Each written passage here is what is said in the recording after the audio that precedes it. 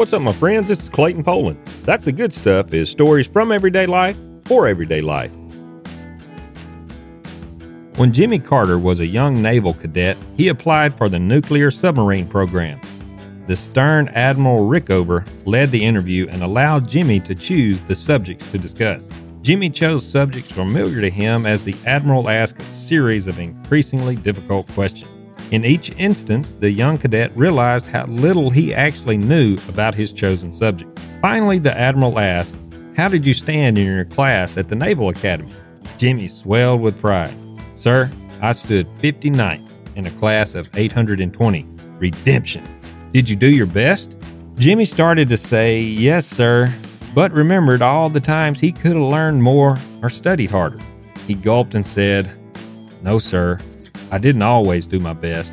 The Admiral stared for a long time, then asked one final, penetrating question. "Why not?" Jimmy Carter said he's never forgotten or been able to answer that question. May we never have to hang our heads when asked, why not? Let's do our best so we can hold our heads high, because that, my friends, that's the good stuff. For more good stuff, visit me at ClaytonPoland.com.